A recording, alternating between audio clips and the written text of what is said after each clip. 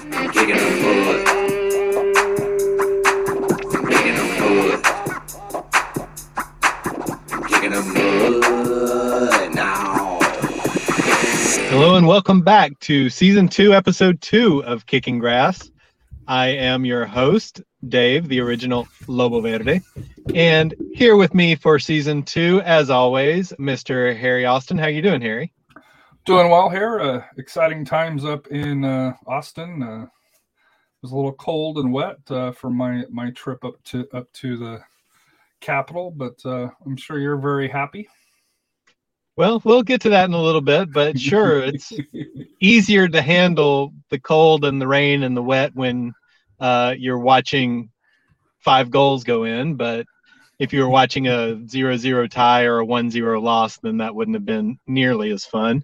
But we'll get to that in a little bit. I want to start out with some USL discussion, though, and get your thoughts on what's going on in San Antonio and around USL this season. So USL kicks off next week, actually, on the 12th for that here. Preseason-wise, it's been kind of a mixed bag. You have, mainly speaking about Copa Tejas, where El Paso is playing everybody. They even made a trip up to New England when their CONCACAF qualifiers were canceled, and played a friendly up to there. Came back and played New Mexico United, and good friend of the pod, I guess you could say, Yuma. Not really. Was up to his old tricks with to me, a borderline dangerous slide that caused some feelings to get hurt. I think even in a regular season match, some feelings would have got hurt, but definitely in a preseason friendly. Yeah, to me, there was nothing borderline about that one. That was a pretty bad, dirty, nasty tackle. trying to be nice. It is, Yeah, I'm not going to be nice. That was dirty. It was on the line, to where I've gone into it with Serious Loco on Yuma, and for a preseason friendly, it was on that line and probably jumping over it. But El Paso, like I said here, they're adjusting to a new coach, John Hutchinson, who comes in. I think they're going to play a lot like San Antonio does, is my understanding. Where they're going to be, high pressing, more of attacking team, which I'll find interesting. Because with Coach Lowry, they were a little bit more defensive. They didn't have any wingers, and with Hutchinson, they're bringing in wingers, which they do play in a baseball field. So I know San Antonio struggles on baseball fields just because they like to play out wide with the wingers, and obviously on a narrower baseball pitch, you don't quite have as much room. So it'll be kind of interesting to see how that is. I know El Paso has had mixed results, this preseason, like all of us. They actually play San Antonio this week. Closed door, can't see it. So, if nobody can see it, did it happen? RGV, they're going to be a mystery team. Quite a bit of roster turnover with their best players. They've been very late on getting players signed.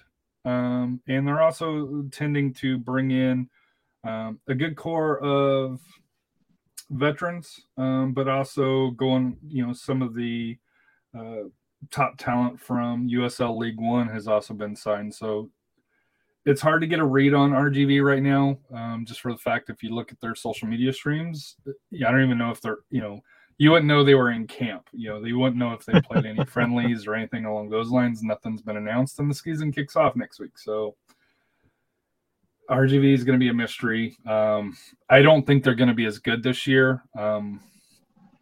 But, Coach Wilmer might have other thoughts here. For SAFC, I guess it's kind of a mixture where they kept the core in, offensively, a lot of their strikers are there. Abu, PC's back. Of course, they lost Jose Gallegos over to a team over in Denmark in the Super Danish League. I forget the exact what it's called, and he's played 2 or 3 games coming off the bench for them that I've been following for that here.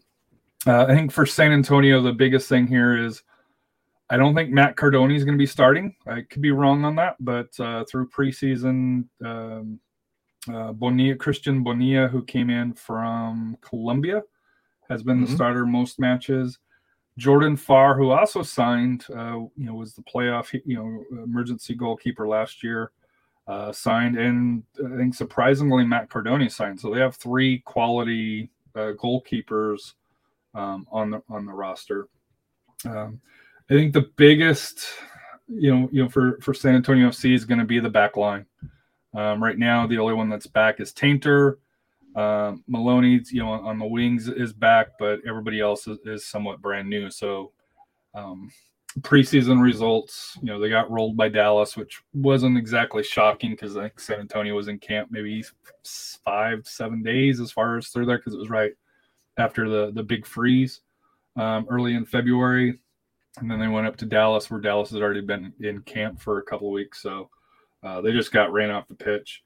They did come back and beat Houston Dynamo 2-1. Gave up a late goal with academy kids on, and then last week they lost, in front of fans. The opening 1-0 to Tulsa in a pretty competitive game. I know it was about 60 minutes for the starters. From my understanding, it was a decent game. San Antonio still struggled to score. Which as we've seen, both with Dallas. And even I think Austin struggled to score in preseason, right? If memory serves me right, they weren't exactly lighting it up. Well, they lit it up against Houston, but that is what that is. So, and we'll get to Houston here in a minute. But yeah, they had that one game, but they weren't poor by any means. But for that here, so to me, like I said here, I think for Copa Tejas, I think El Paso is going to be down, at least initially, just because there's a new coach. RGV, I don't think it's going to be as good just roster-wise. It's hard to get a read on the roster just because it's been so late. You haven't heard anything about camps. There's really nothing to go by. And SAFC, I think, will still be the best, but you got, if you're implementing a new back line, how is that going to go? I think for the West, there's only one MLS2 team, and that's Los Dos in there. So, there's no more of the easy teams. I guess you still got Las Vegas, which is a hybrid LAFC team, so they're probably going to be poor. No Bold, unfortunately, this year here. So I think for the West, it's probably a little bit tougher, just because for San Antonio, they're playing home and away against Phoenix, Sacramento, Oakland Roots, which have been a solid team. Trying to think of the other, New Mexico, El Paso. So there's going to be some quality teams that teams will have to play.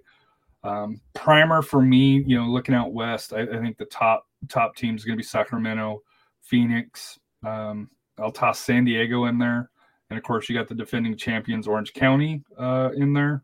So it's a single table as far as for the West, and like the Mountain and Pacific division. So won't be as scattered.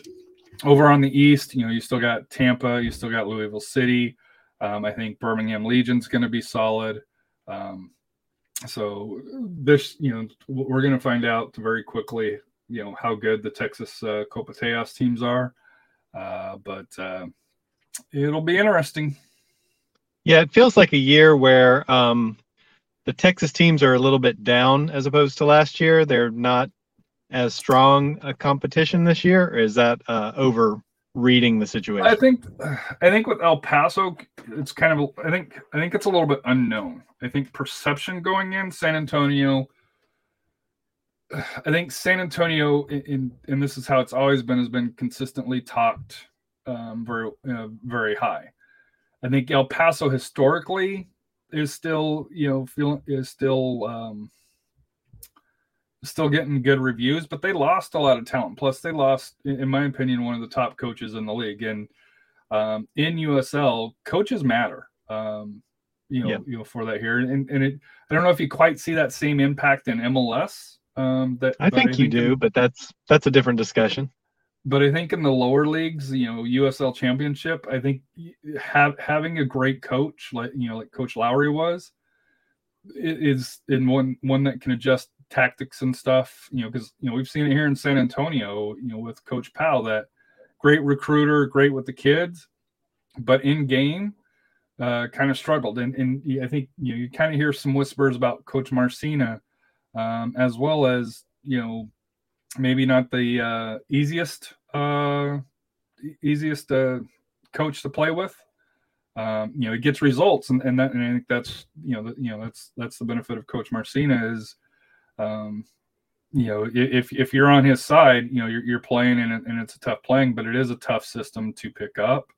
For that here, just on how they play. So, to me, like I said here, it wouldn't shock me if all three of the teams struggled a little bit, but in the West, I don't know how much you can struggle, for that, because only top 7 make the playoffs for that here out of everybody in the. I think there's 14 teams in each right now for that here. So, or 13 in the West, 14 in the East for that here. So moving on to MLS. Well, wait! I got to get your Copa Texas prediction to start with. Okay, already. And then I have one more follow-up question about SAFC. Okay. So Copa Texas, who are you going with? Well, I'm a San Antonio fan, so I'm probably. To me, if looking at it here, if San Antonio is gonna win, it's probably this year, because I just don't think RGV is going to be as good. Then it comes down to San Antonio and El Paso. I just think San Antonio's backline and offensive, they're not changing things, and they did very well against El Paso last year. Towards the end of the year, where I think they kind of figured things out. Plus, I just don't think the talent is still there, especially on the back line for El Paso. So I'd probably go San Antonio 1, El Paso 2, and those two will be kind of neck and neck. And I think RGV's going to struggle this year. At this time, I think they're going to be one of the worst teams in the league. But I think we can both agree. I would agree with that assessment, and we can both agree that bringing up the rear will be FC Fort Worth, right? They'll be dead last in Copa Texas this year. So, well, they're not playing, so no. There you go. They'll have 0 points at the end of the year. RGV may have 0 points as well and playing. So yeah, they could have a negative goal differential too. So maybe Fort Worth sneaks into that third spot. We'll see how it goes. We'll see. But I wanted to ask you also about. Our Austin fans are kind of interested in hearing about our man Kakuta Mane.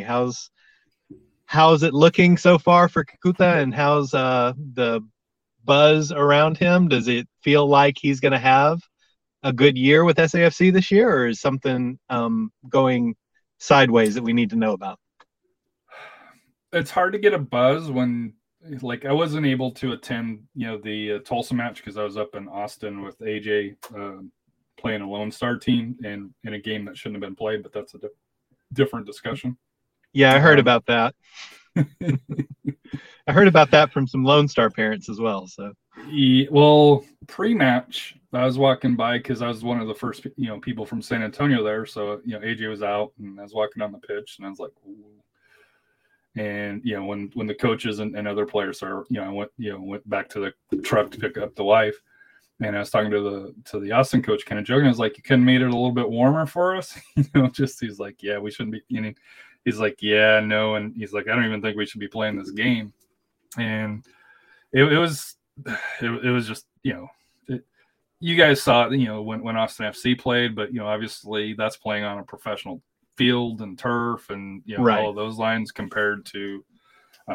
And it wasn't a bad pitch, but they almost called the game at halftime, just because they were the wear and tear on the pitch, before that here. But kids had fun. That's the most important thing. And like I said here, the game ended when one of the Lone Star players went to kick the ball and slipped and probably tweaked something. I don't think he was seriously hurt, but at that point they called it, and it was towards the end of the game, and Lone Star was up by a couple of goals, so odds are they were going to win anyways.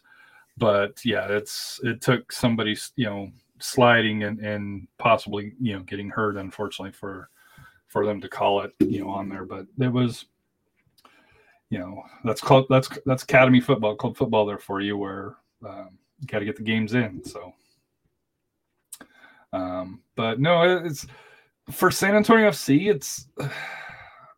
it's been hard to get a buzz on the team.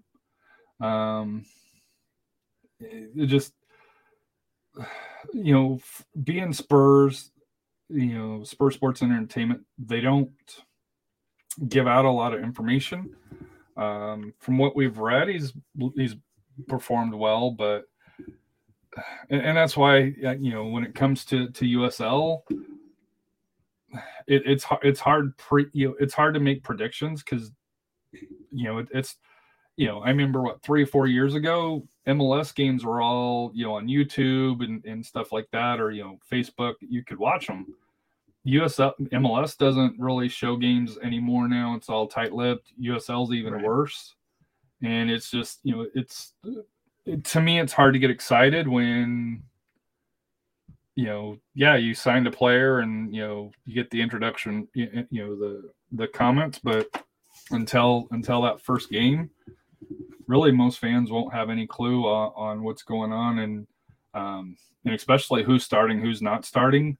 I'd have to think that he is going to start, but like I said here, there's 3 or 4, or there's 2 players from Austin. With Austin ties, I guess I shouldn't say, that San Antonio has. One of them I'm pretty confident that's going to start, and that's Fabian Garcia, who played for the Bold last year. I think he was an absolute beast with Austin last year. So I would think, I'm shocked he's still in USL. I thought he would have gotten called up somewhere by now, but he's a really good player. I'm looking forward to seeing him. So he's one, and then I just don't know as far as forwards, how they're going to play it, because I know we got Patino. To me, forward wise, I think it's going to be Patino and Collier, and then who plays on the other wing there? Was it Kakuta? Yeah, Kakuta should be usually a left winger. He plays out wide. He's a pretty wide player. So to me, it depends on what kind of system that they're going to set up here, because you also got Deshane Beckford, who came in from Colorado Springs. You got, just I think for San Antonio FC, for USL, they've got a lot of talent. It's hard to say how it's going to go in.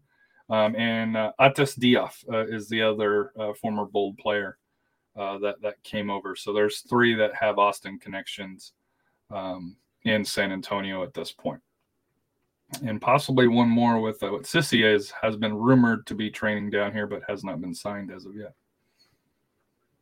Well, it should be an exciting season. I hope to catch SAFC again, Toyota Stadium this year in person. We will. There's no Bold Stadium this year, so. But no. Well, I think there's a Bold Stadium. That's not true. Oh, is it still up? As far as I know, it's still there. So I haven't heard otherwise. So I think there's still a Bold Stadium. There's just nobody playing in it. So any other USL questions before we transition to MLS? No, let's just get into it. So we'll go over these real quick here. Season started out with FC Dallas playing first. Cold, wet day. FC Dallas got up on a goal by Jotter O'Brien with assist from Paulo Ariella in the 9th minute. And then right before half, Jonathan Osorio equalized for Toronto. And that was it. It was in front of an announced crowd of 12,233. I won't dig too much on attendance, but which means it was probably about 6,123. I don't think. And to be honest with you, it was a miserable day. It was, absolutely, and it was miserable here, so it had to be much worse in Dallas. Everything's more miserable in Dallas. And then you take it to Frisco, and that's a whole different level of miserable when you go to Frisco. Yeah, so it's. But and this is my concern, and we'll also talk about Houston here in a second. Attendance wise, did not look pretty, and I'll even throw Austin in there, especially at the start of the game. Now I know you mentioned, when I asked you about it on, my little, hey, kind of keep track of the game chat, between us here. You mentioned that there were issues getting people in, and first game issues for that. Here, and the stadium did fill out. I know they announced it as a sellout, but even during the game, there you could see some Verdi empty seats here. Nothing. It was an MLS sellout, meaning they sold all the tickets, but that doesn't mean everyone was actually in the stadium. So, but we'll get to Austin. But it was pretty full. It was a pretty good crowd in Austin. But Dallas was not. Yeah. Dallas. And to me, and I'm going to throw Dallas and Houston in this here together. One of your highest games attendance-wise is typically the very first game, correct? The excitement of the new season. Dallas was playing Toronto FC, which is a quality team for MLS. It's got history. It's not a rival. Houston was playing Real Salt Lake, which is a little bit different, and that was on a Sunday afternoon. Much better weather. Much better weather. Which they don't have any reason. And their announced attendance is a whole lot different. They announced 18,561 in Houston for a 0-0 draw. But when you look at these games, like it was 1-1. When you look at the X goal for the analytics on it, Dallas was predicted 2.02 and Toronto's 1.99. So it was a pretty even game. I watched the FC Dallas Toronto game. Dallas had opportunities, to put that game away, and they didn't. And then in the second half, you could kind of tell both teams were first game and just didn't have it here. I thought Dallas did enough to pull out to win, but unfortunately, in my opinion, gave away some points. Houston, on the other hand, was a 0-0 thriller. When you look at the XG, 0.44 for Houston and 0.42 for Real Salt Lake. That offensive firepower. But I will give Houston this. I think last year they would have lost this game. I think they would have found a way to give this game away. And the crazy thing about Houston is they had 62% on possession. And that's where it kind of comes into where if you have possession, but if you don't have any direction, or if you don't have, a possession with purpose, you're better off sitting back and maybe trying to counter. But, right. To me, like I said here, it was a hard game to watch. I hear you, but I'm going to disagree a little bit, because my perception of Houston last year was this was fairly standard for Houston toward the beginning of the season, where they would be getting draws right and left without that ability to score and get a win. So they were getting 1 point instead of 3. And it was later in the season where they just started giving away everything. So I thought they started out drawing quite a bit last year. Maybe I'm misremembering, but I thought that was kind of standard for them toward the beginning of the season, was they were a little bit better at the beginning, and then they fell apart in the middle of the season. So to me, it was kind of more of the same. It was boring, pointless. Pointless is the best word I can say. Houston is pointless. There was no purpose to it. Right. And that goes for both teams. It was just that they were out there running around, chasing the ball and passing the ball back and forth. And it was a nice, hey, we're just going to kick it around Sunday afternoon. And, it was there. I will give Houston a little bit of credit, because they did make some changes right at half, which I don't think they did last year a whole lot. So, but when you're saying, "Hey, that's the positive of the game," it's not. It's not. It's not a game. It was. It just. It was not a good game. It just there's no way to sugarcoat it for if you're a I can echo that. That was a really, really painful game to have to try to watch. Now, I didn't see the Dallas game, so I can't really comment that much on the Dallas effort, but Houston looked, I don't know, like, why is there a Houston Dynamo at that point? They looked pointless. I have no other way to say it. I just don't. With Houston, it's going to take some time.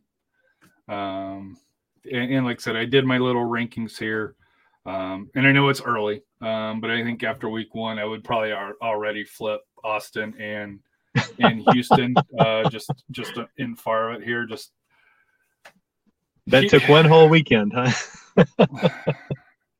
and I'll come out with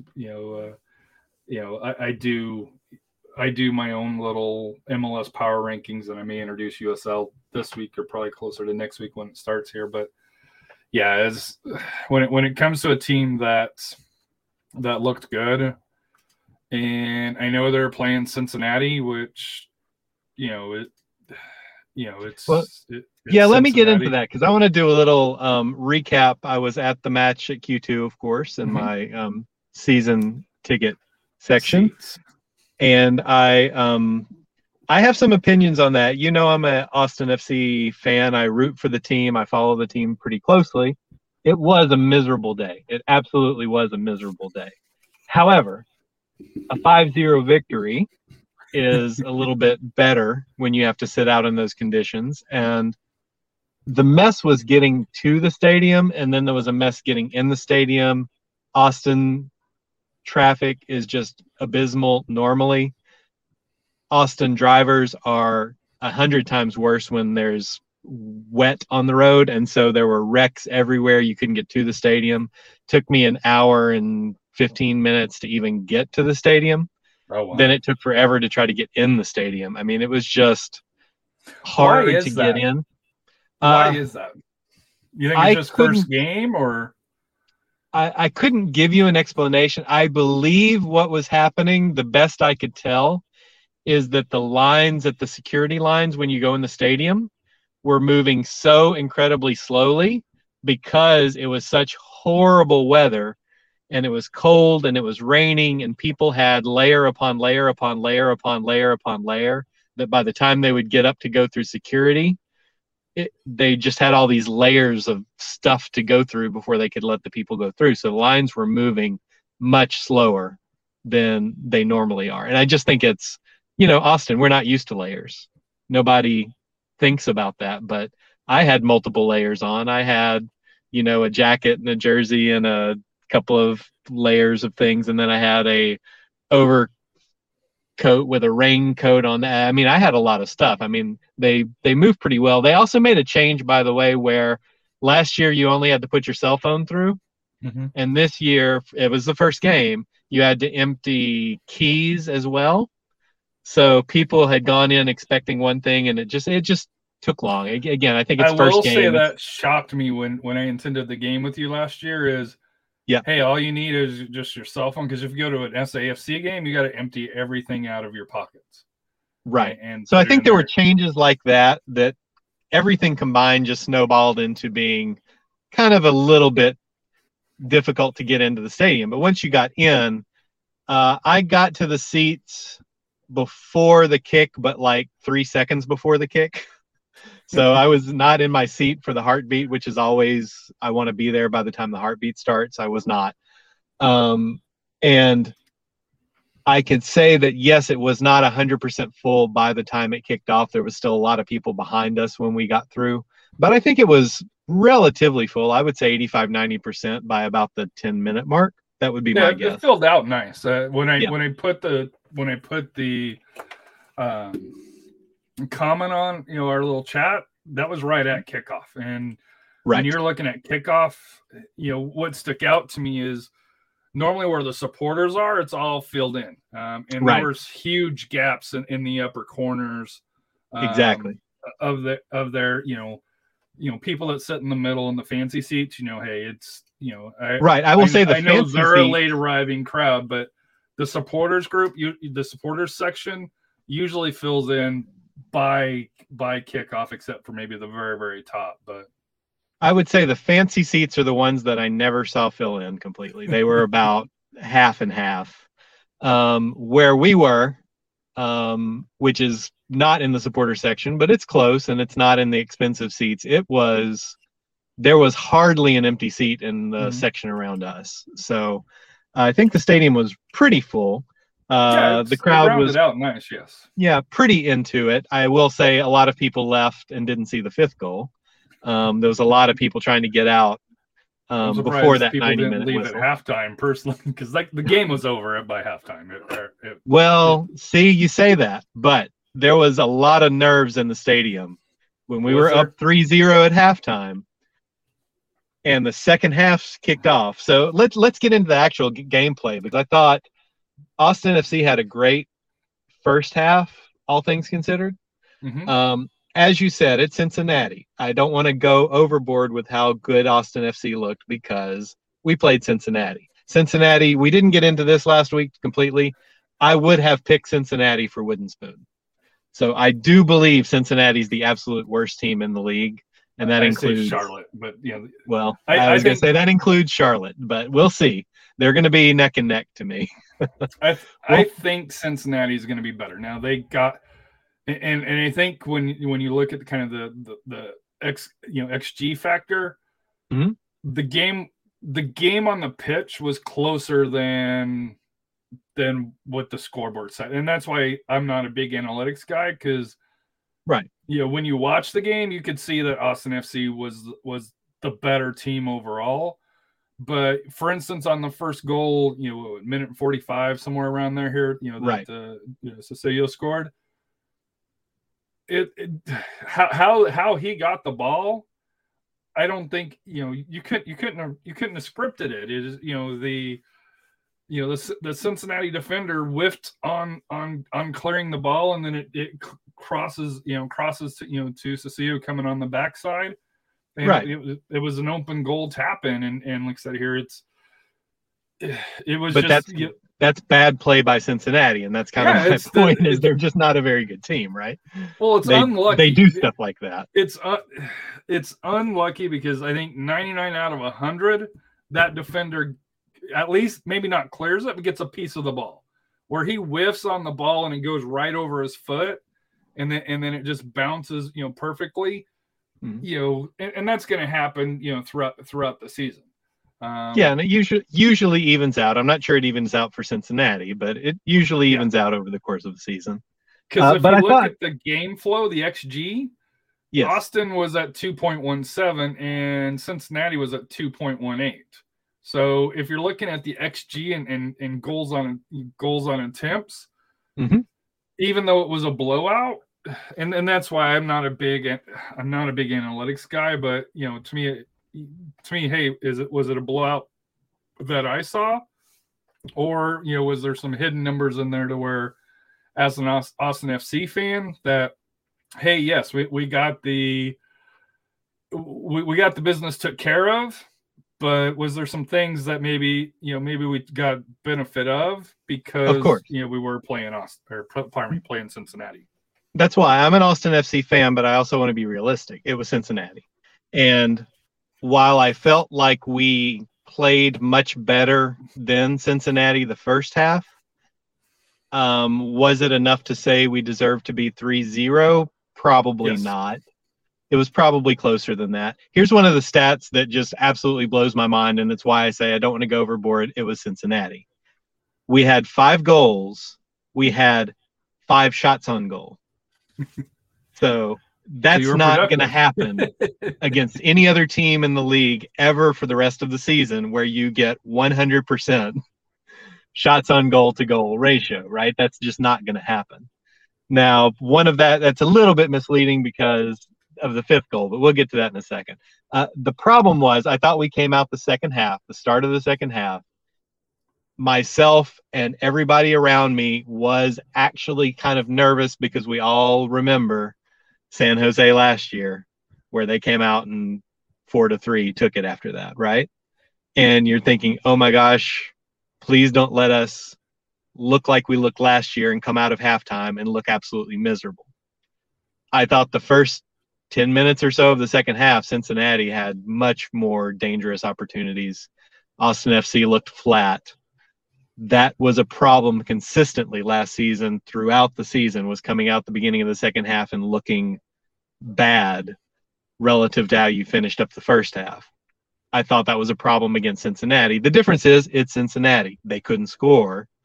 We got the fourth goal, and that completely changed everything. I thought the fourth goal is actually what put it away. And I even had the guy sitting next to me turn to me in the first part of the second half and said, oh, if Cincinnati scores one of these opportunities, we're in trouble. And that was kind of the feeling from the Austin crowd in the beginning of the second half of that game, even though we were up 3-0, was please don't let us have another kind of catastrophe like we had several times last season.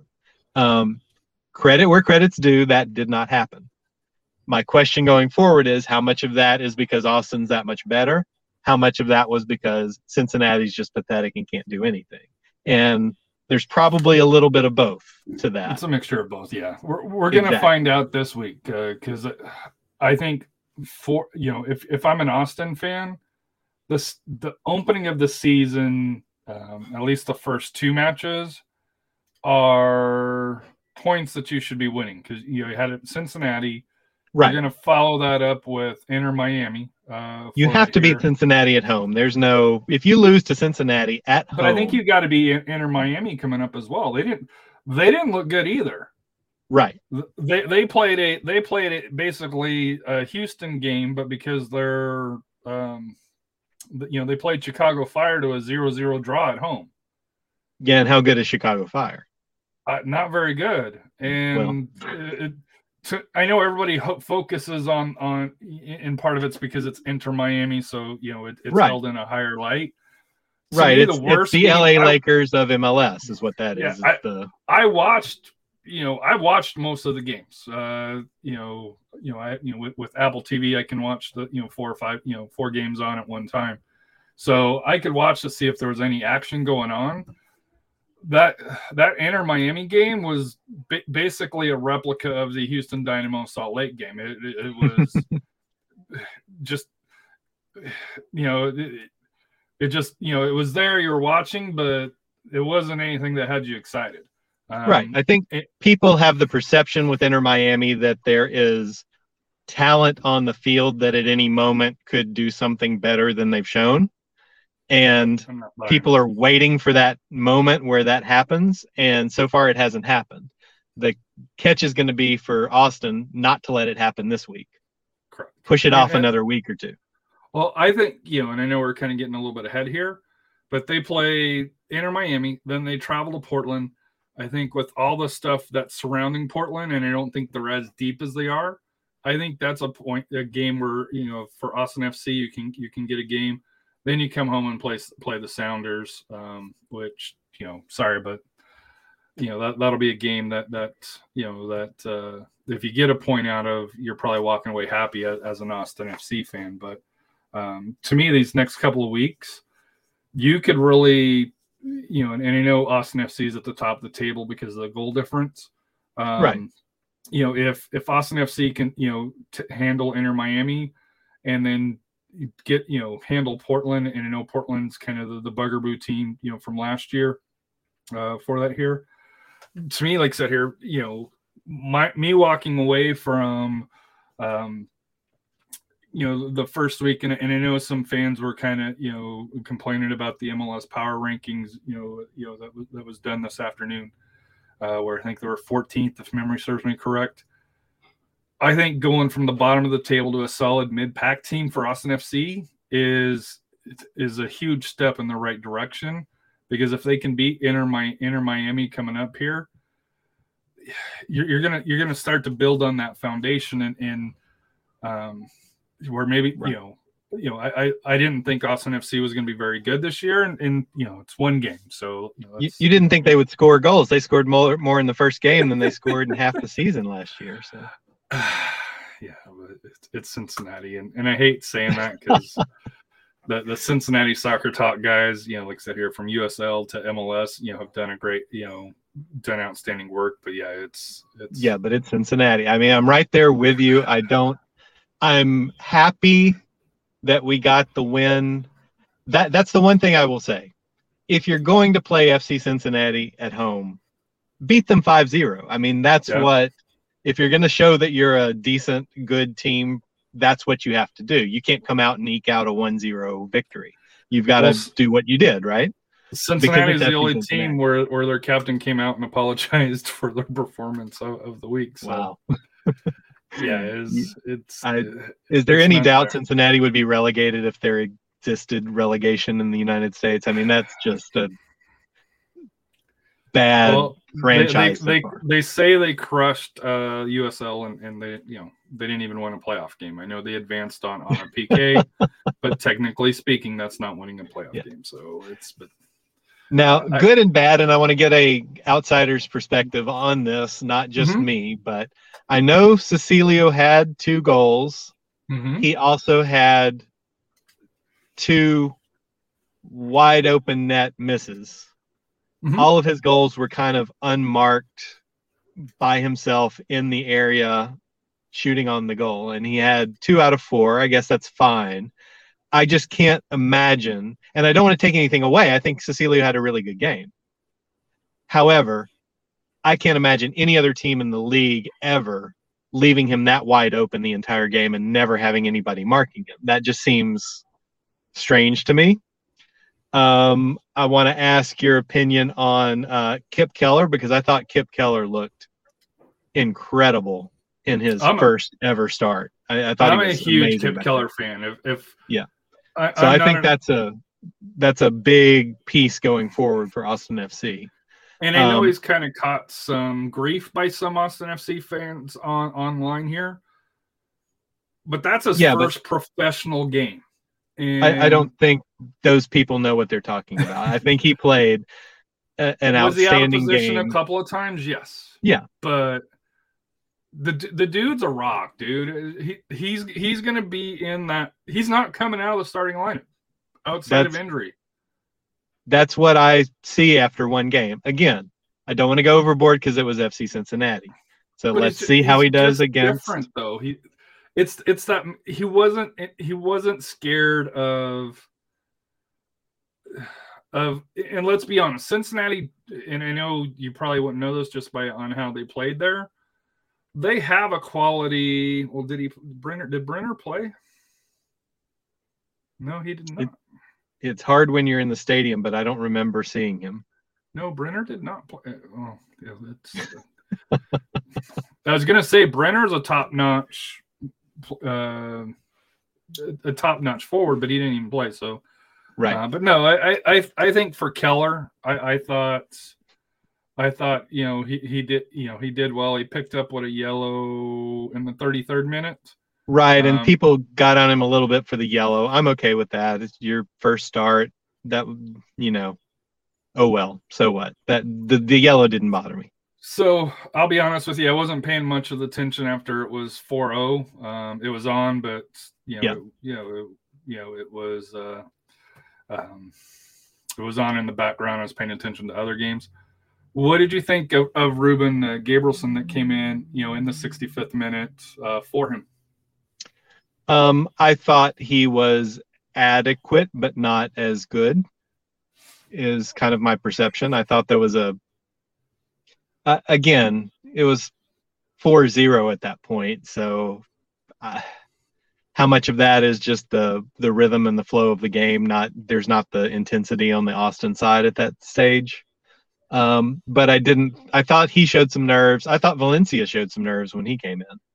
I thought they looked like people making their first start as opposed to Kip Keller, right? And they were all making their first MLS start, right? I don't want to take anything away from that, but I did There's a difference going from college to MLS to a exactly. Yeah, absolutely. And I think Keller was the one that best handled it of all the people starting for the first time. And that impressed me because of, like you said, going from college to MLS. That's a much different transition. But let's give the new players, 2 or 3 weeks to get their sea legs, so to speak, and we'll see how he goes. I didn't think he looked bad. I didn't think really anybody on the field looked bad for Austin. I just always circle back to how much of that is Austin, how much is Cincinnati. That's going to be my question from this game until they play Miami. Miami should tell me a lot more than Cincinnati did, to be honest. I don't think it's going to be much different, but we'll see. There is one other player that I don't have an answer for this. Okay. 85th minute, Digite? Musa yes. Digite comes Musa on? Digite, yes. That was going to be my question for you. How is he not seeing? Why can't Can you answer your own question? Because I can't answer your question. So here's the thing. Like I said, I love Maxi, right? He's got a high motor as a player. And I thought he did a good job. I don't think that was the best he could possibly play. He didn't have like a breakout, amazing, I'm back type of game. I thought he was good. But he didn't score.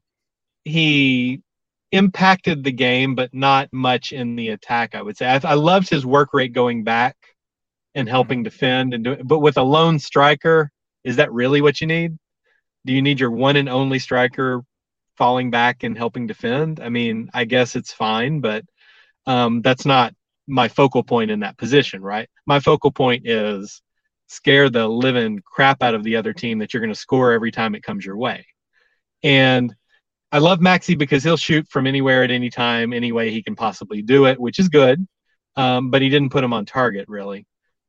So Gite comes in the 85th minute. I am so upset with the stupid ruling that it was an own goal because that was all him.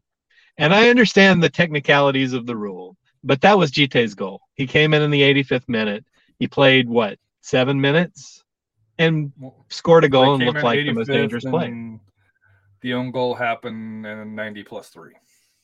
90 plus 3, so 8 minutes. That was basically the last gasp of the game. But every time he touched it, he looked dangerous, and that was entirely him. I mean, I don't know if you've watched the lead up to that goal, but I don't understand how he doesn't start, and maybe he will. Maybe he'll start against Miami.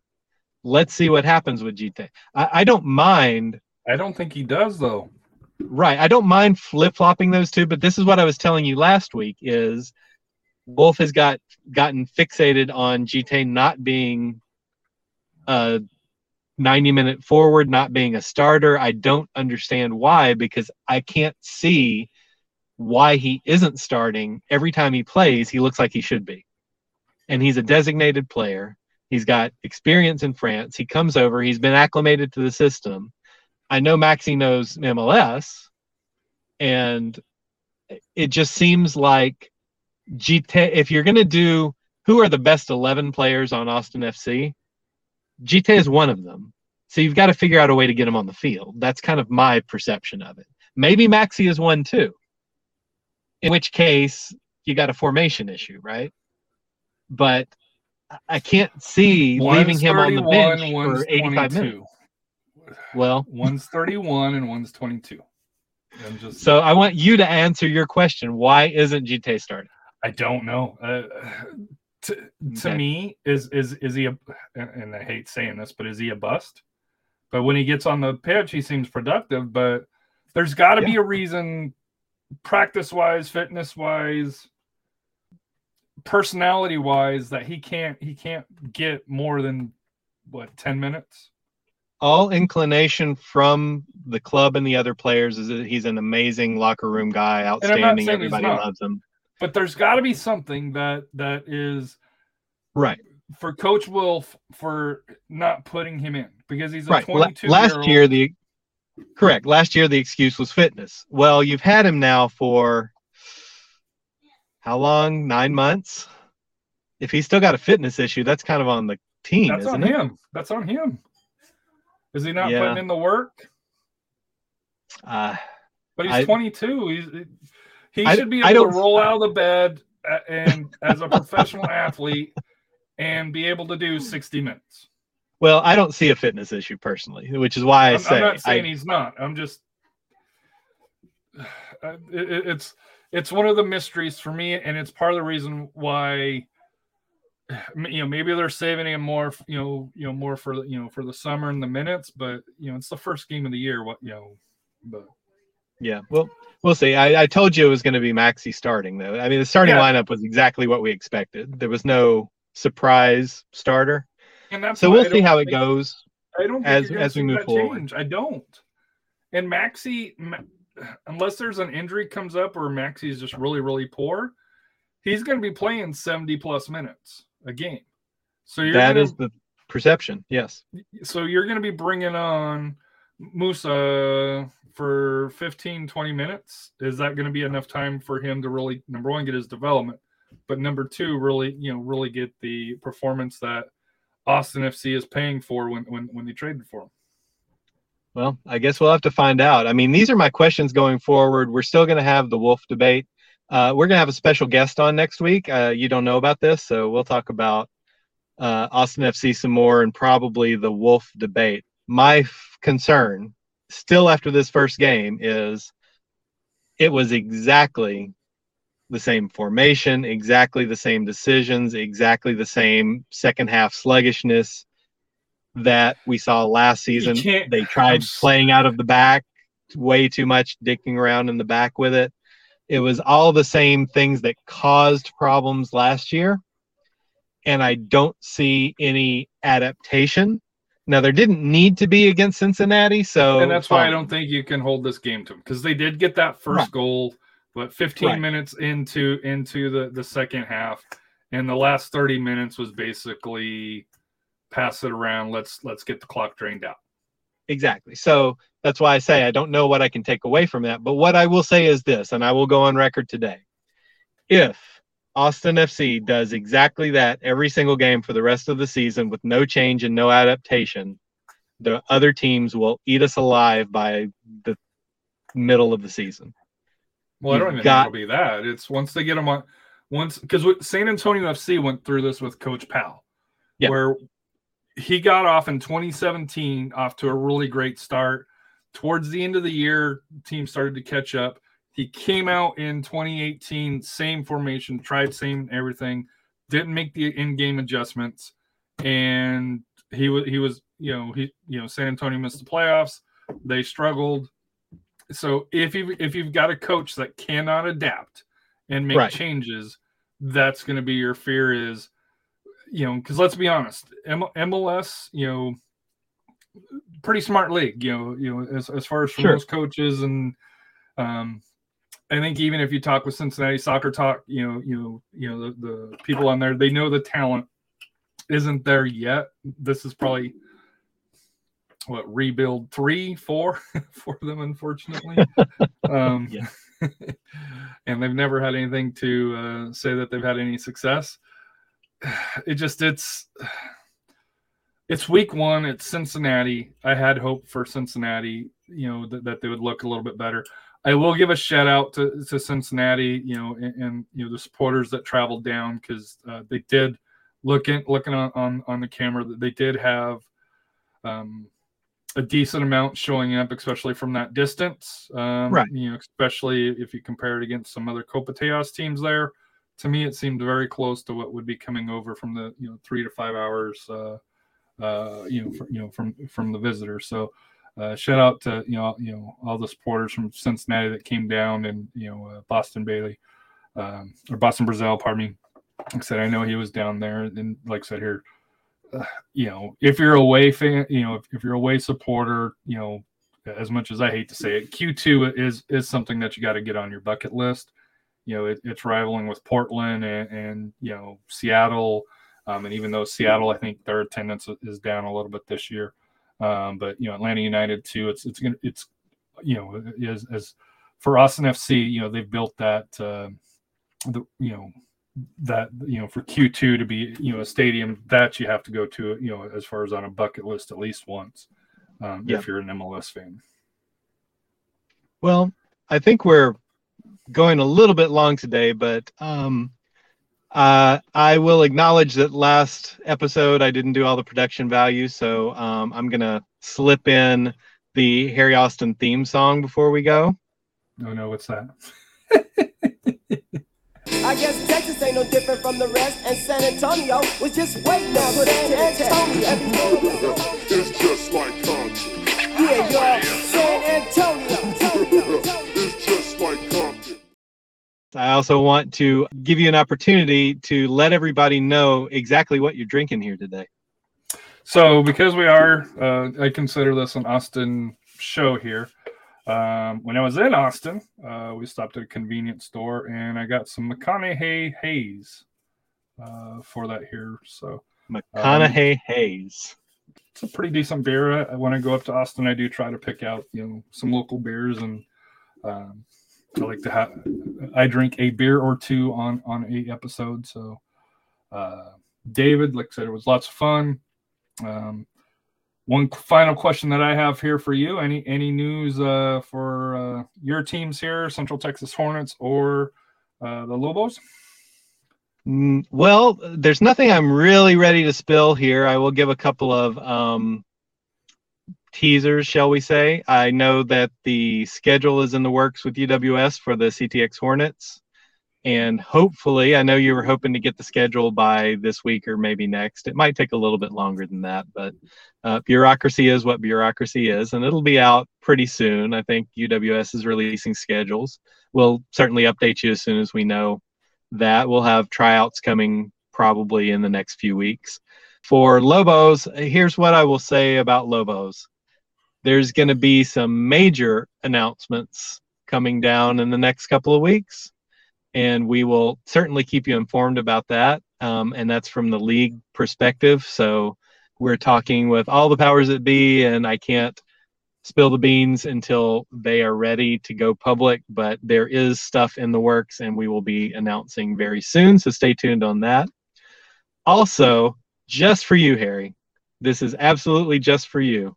I will show you, not yet for public consumption, we are releasing a Austin community kit for Lobos this season. Oh, nice. And literally just for you, it will be the least plain and least boring jersey that you have ever seen in your lifetime. I promise you that. Oh, I did it. My final comment on this, the one thing that RGV did win on this year is the kits. Their kits, I think, they are Puma as well, year two. Their away kit, the white one, is probably the best. I know, talking with El Paso fans, they're not happy with their home kit because it got away from their light blue that traditionally they had. Mm-hmm. And San Antonio's black on black. We're like, I'm interested to see what that looks like in a game scenario. Well, I've had people that are big San Antonio fans that are like, the referees will not allow this uniform to be on the field because you cannot, when you go to SAFC fan shop, which is through the Soccer Factory, when you click on it, the black numbers on the black shirt and the black name, you can't make out the name even on a picture. The number's big enough to where, hey, yeah, you could probably do it. But if they're, like I said, on the north side of the pitch, right on the end line, if they're on the south goal, good luck trying to figure out which players it is. And if you're trying to call a game, good luck. That was my first thought when I saw the kit was, how in the world are they going to allow these numbers? I can't see, you wouldn't be able to see anything. We had our black kits last season that had purple numbers with gold outline that actually looked pretty good in person. But then we soon discovered that from the press box and on the broadcast, they were difficult sometimes for people to make out. And that's not even talking about the Toyota sponsorship. Right. Let's not even, to me, for San Antonio FC, if they would have just done a silver outline of Toyota and on the numbers, you still got your silver and black. It's still 99%, black on black, which is what they're going for. But it just, like I said here, it'll be interesting come week one. Well, that's why I was wondering if they weren't doing something special with that, like a I don't want to say glow Supposedly in the these are dark, the but a kits. reflective or some kind of weird something in it when you play live. That's kind of my And that's the question is we haven't been able to see it under the lights, and right. like the badge I don't mind because you can tell that's reflective, but it just to me to go from the checkered kit that they had as a home kit to the black on black, Yeah. and if you want to talk about a split fan base, that is split the fan base on whether a lot of people love it, and then a lot of people just like, no, it's not. And to me, people that I know that have been in the game, that been around referees along those lines, have huge questions on, number one, how SAFC proved it, but two, more important, from my understanding, and you're an owner, maybe you might be able to clarify this, but any uniform, especially in a franchise system, the league has to sign off on it.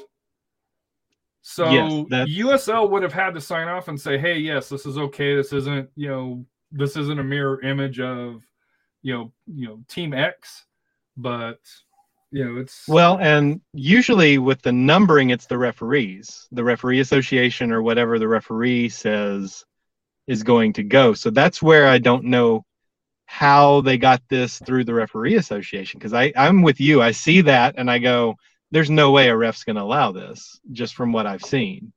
So I can't imagine they did all of that without getting it pre-approved. I don't know about the referees. I know I'm 99% confident would have had to get approved through the league. Mm-hmm. If the league doesn't have a referee on staff or somebody along those lines that can say, hey, yeah, this is going to be an issue, because on that it's pretty obvious. Can you see the number or can you not see the number? Right. And my first impression of it was, especially when you looked at the back, I was like, oh, and this isn't, and even in MLS you have turnover, but in USL it's 2 to 3 times that.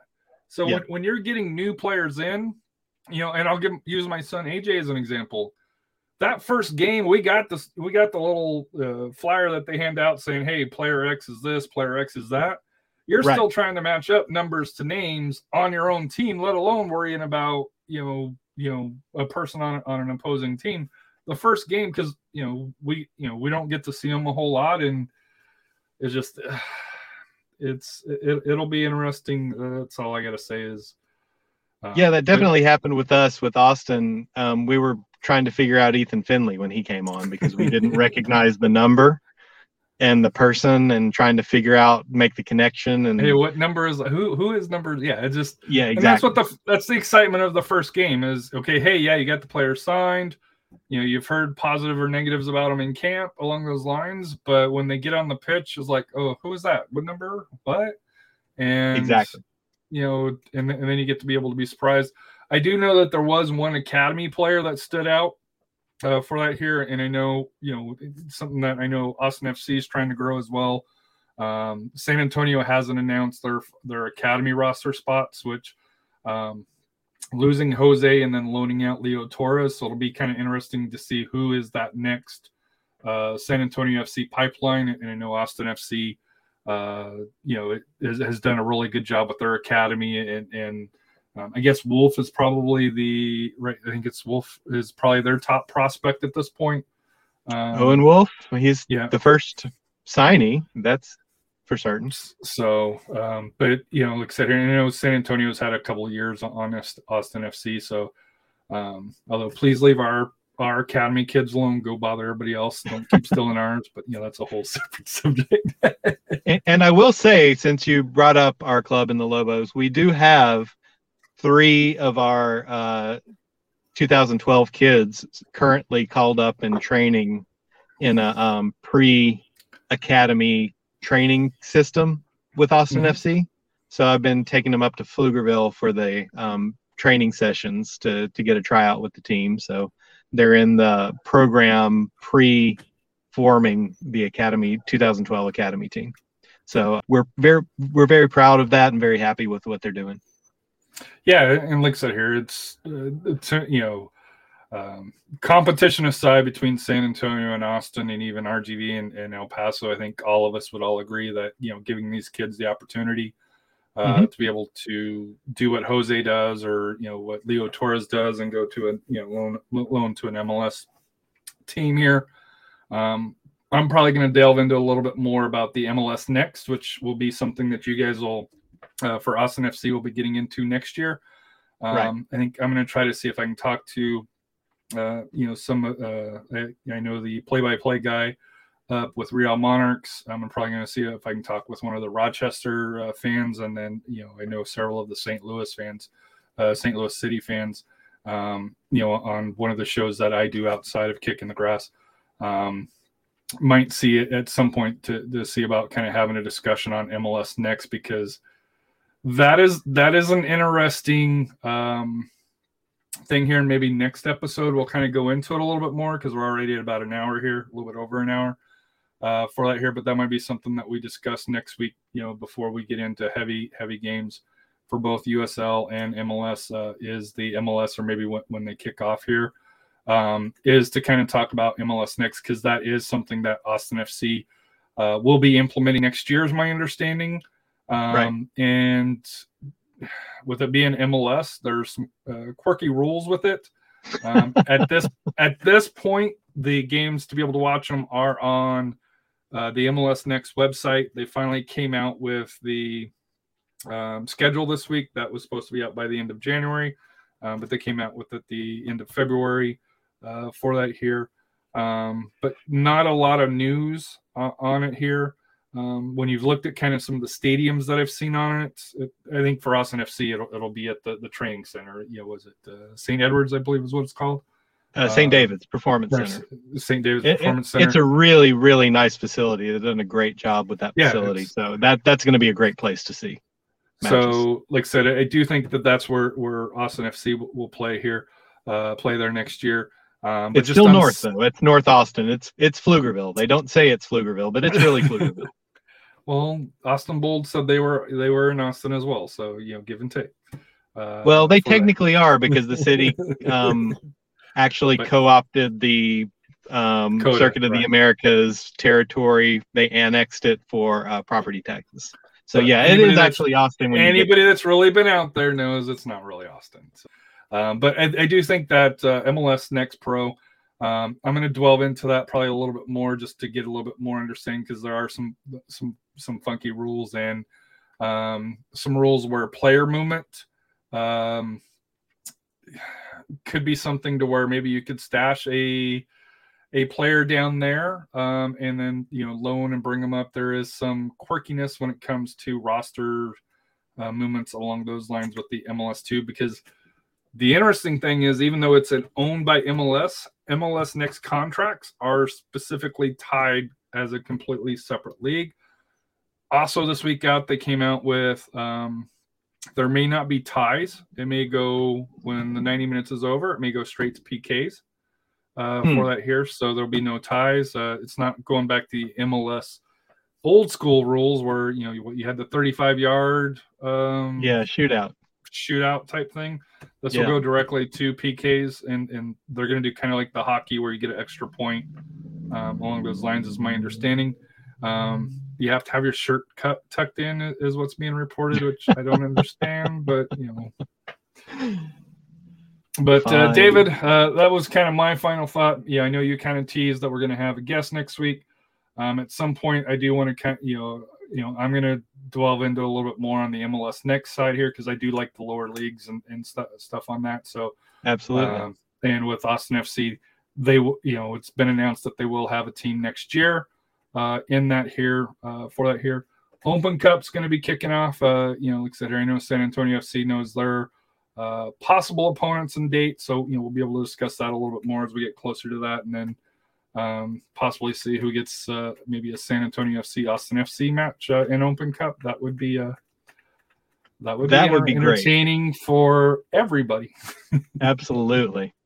There will be no pithy banter before that game. I want to see that game, but I'm also fearful of. Well, I guess I shouldn't say fearful, but I know there will be, when it comes to social media, when it comes to game day,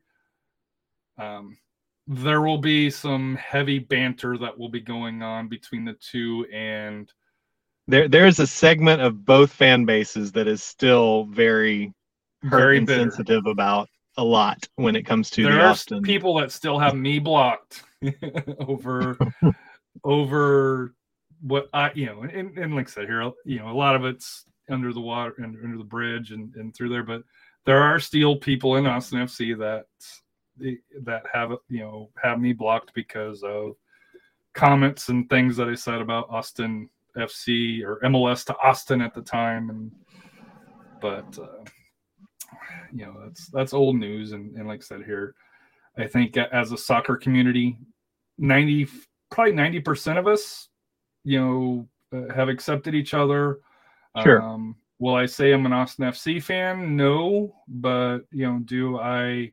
Obviously, I watch them. I'm doing the show with you, so like I said here, I go probably a little bit further than most of the San Antonio FC fans. I do know that there is Austin FC fans down here in San Antonio. I do know that Austin FC has agreements with academy clubs here in San Antonio. But your final thought, David, like I said here, it's a pleasure talking to you again here. And like I said here, we got to get I think you said there's going to be a guest next week. Did you want to announce the guest at this time or wait a little bit longer? No, I want to make that a surprise. I'll announce it prior to the broadcast, but I'll keep it under wraps for now. There will be some pithy banter about Austin FC. I think we have different perspectives on the team in a lot of ways, and so we wanted to get this out on a conversation that could be a little bit better than just back and forth social media. But that's what social media is for. But no, you can't do anything serious on social media. But for my final thought, I also just wanted to say kudos to FIFA, because I can't remember the last time I ever did that.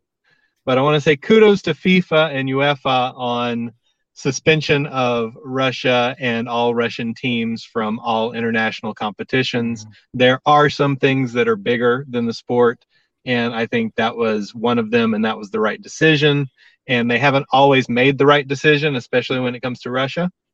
Can anyone say World Cup? But I do applaud them for making that decision. That was the right call. So that's going to wrap up my final thought for the day. And I just appreciate you being on here and everybody who's listening to us. And we will circle back around. Thank you very much, Harry. And I'll let you sign us off.